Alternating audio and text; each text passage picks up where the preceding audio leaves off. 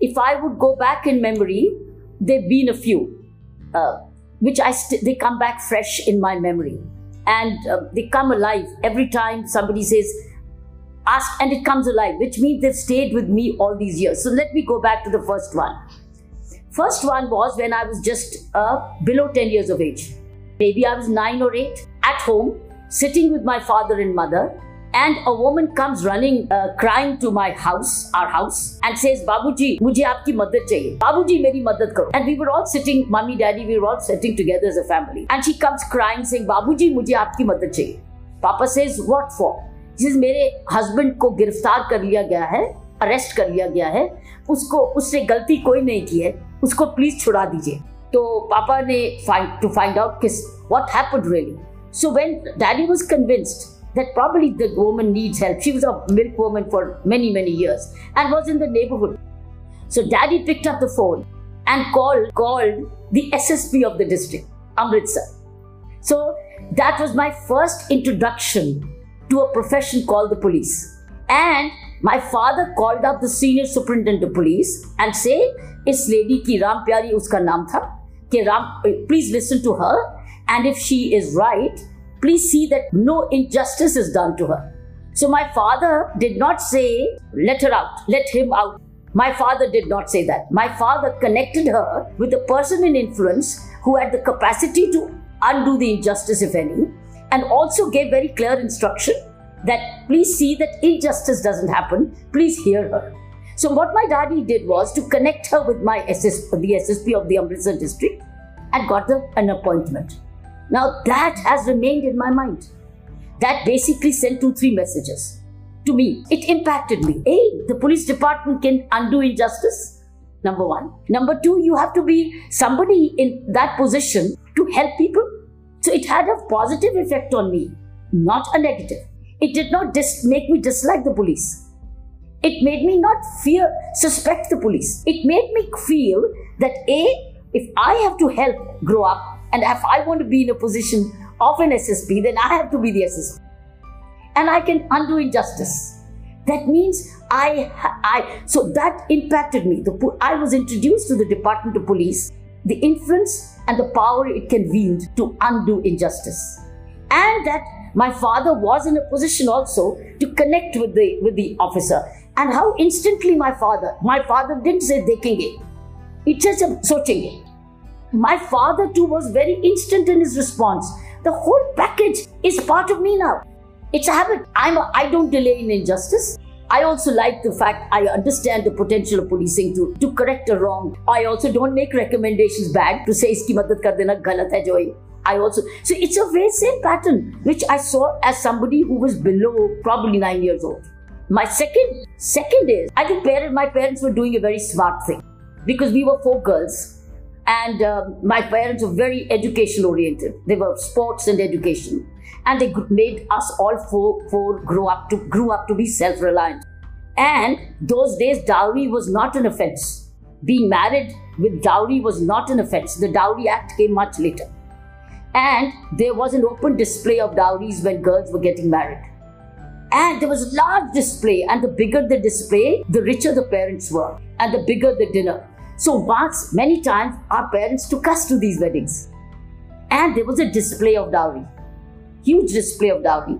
And when I would say that, look, even telling you now, I'm getting goose pimples. I used to see those displays. I saw silver, machinery, sewing machine, no fridges there. There were no fridge at that time. Machinery, jewelry, and displayed. And this is for mother-in-law, this is for sister-in-law, this is the cousin, this is the brother, this is the uncle, and suit lengths, and beds, clothes, saris, lot of valuables, all on display. And people were taken to show the display.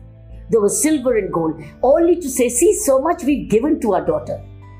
It was given, it was never said they demanded. It was a display given by, so it impacted me. It impacted me. I didn't want that. I rejected it. First thing I accepted as a teenager, when that milk woman came. Second one, I rejected it. I used to ask my parents, why is this being done? And guess what my parents said? The girls who don't study much All girls who are not on their own then have to be given. They have to be given away like this. And I told my father, this will never happen, Papa. I'll not let this happen in my life, where you have to do this and you have to pass me on. This will not happen in my life. I started to hate girls being married with dowry at the age of 12, 13, because that's the age of growing up when we were taken to these dowry displays. And it happened in my life where I married without a penny's give and take. Even our wedding reception was a joint reception. I paid and my husband paid. We paid. And we invited our parents to join us. We were both tennis friends, and it was a decided marriage that we were not going to. He too was believing in this. So I had wonderful family. So point is, the choice of family also happened on the same lines. My second turning point was in my personal thinking of as a woman, developing as a woman, and what marriage meant, and what is daughterhood, what is parenting, etc. My third one was, as I told you, Shweta, that I was a tennis player. And I was a national junior champion at the age of 16. And I was in Amritsar, and I didn't have the kind of clout which the metropolitan cities of tennis had, like Calcutta had, Bombay had, Madras had. Amritsar did not have. So our association was not backing us as players. But I was a national junior tennis champion, a girl from Amritsar who had come as India's number one. And the rule at that time in Wimbledon was that the national junior champion gets one seat in Wimbledon to play. And I was not sent. I was denied by my Punjab State Law Association, a gentleman called Mr. Shamsher Singh. See, I remember all these names. And he did not send me. And I said, mujhe nahi bheja aapne. He says, association ne faisla kiya, nahi bhejta. And they probably sent somebody else. Maybe they made money out of it. But I was denied a seat in the Wimbledon to play the junior championships when I earned it by merit. I was India's number one. And today you get it by points. All right? You get it by points. Today you enter Wimbledon by a different method. But during my time, those days, it was, you were the champion. You were India's number one and you got a seat. That made me realize, Shweta, that sports will not be my career. Academics will be my career. I have to be not dependent on others to choose and select me. I will earn my own merit so that nobody decides for me. So I think these are all turning points which took me so strongly into academics that while I continued to play competitive tennis, I went on to become India's number one. And the same association man came and greeted me and said, but the point is, I realized that if I have to be self-deciding, not be dependent on associations, then I have to be academically the best. So sports has to go along because it was a family game and I loved playing competitive tennis. I wanted to win and learn, but academics became my strength. And I went on to win academic scholarships as well. I put in so much of energy into my academics because it's academics which will take me to the Union Public Service Commission, because by that time, public administration had started to get formed in my mind that I have to join the government. I will be one day a member of the qualified in the civil services. So I was already getting attuned. Then I became an NCC cadet. So these are all nature playing the role. Now I was very reform oriented by nature. I believed in the power of prevention. You see, preventing issues. So as a student, you prevent, which means you prepare in advance, you study in advance. You see, preparation then becomes a character habit for you. So you prepare for tennis championships, you prepare to win, you prepare for an exam.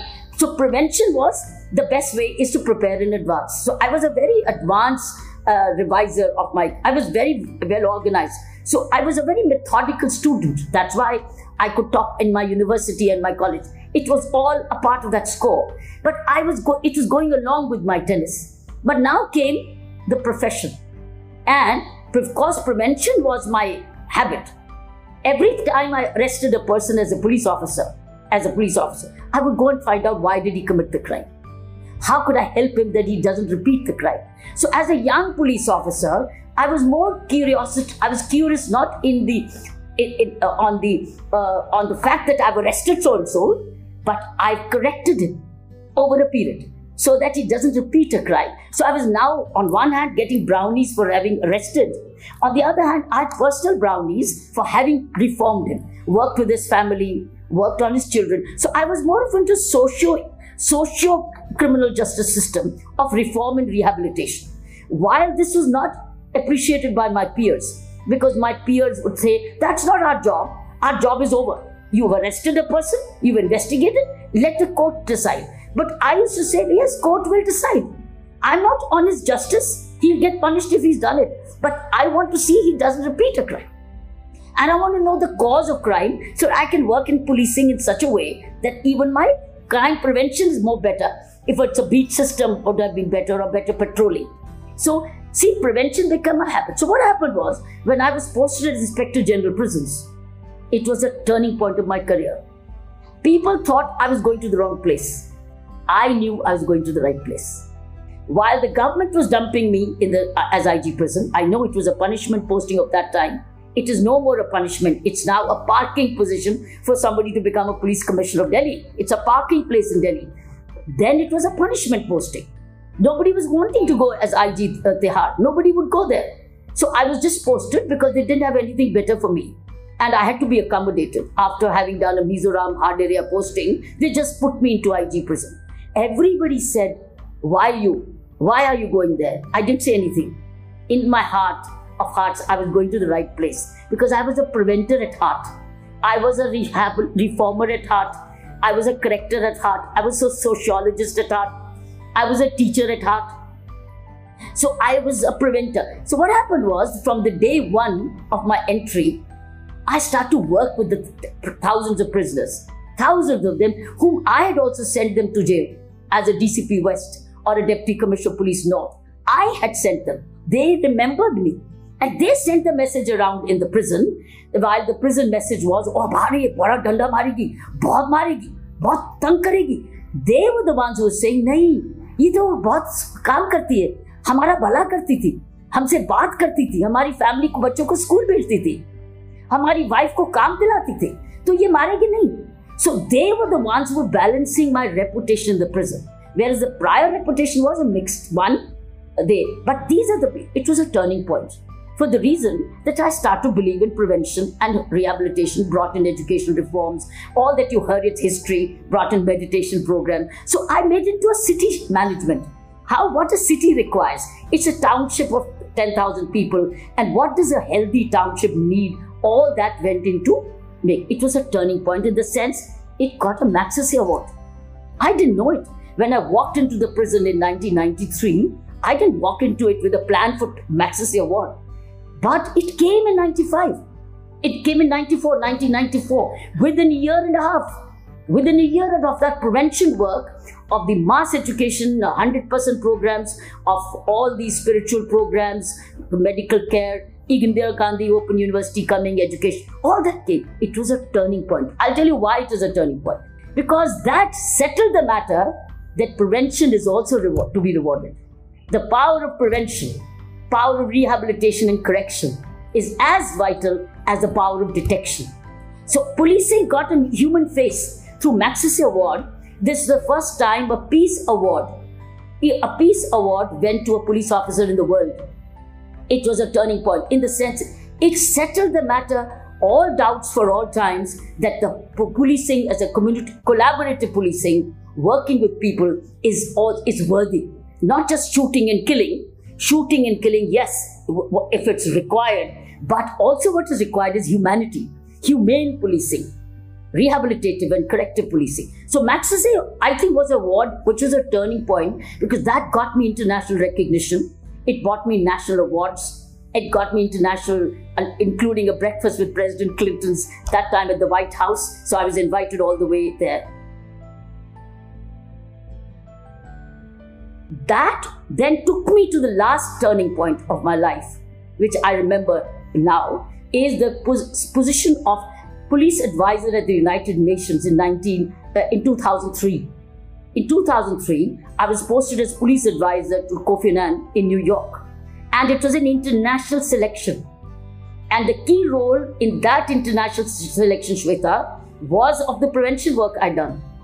the collaborative policing I'd done, involving all the time an approach which is preventive and corrective and rehabilitative and restorative. And that was the UN policies of restoration in criminal justice system. So I think this is what happened. And what was the learning I got from the United Nations assignment was that it made me a global cop. It was the first woman in the world who became a police advisor at the United Nations, overseeing 30 peacekeeping missions around the world, including Sudan, which is getting normal today. Last peacekeeping mission when I left the United Nations in 2005 was Sudan peacekeeping mission. Today, after 10-15 years, it's returning to normalcy. So I did Liberia, I did Sudan, I did Congo, Somalia, and all the Burundi, and then Cyprus and Kosovo, and then East Timor. These were all handiworks of our good policing systems being brought back. So I actually became a role player in putting policing systems in these countries.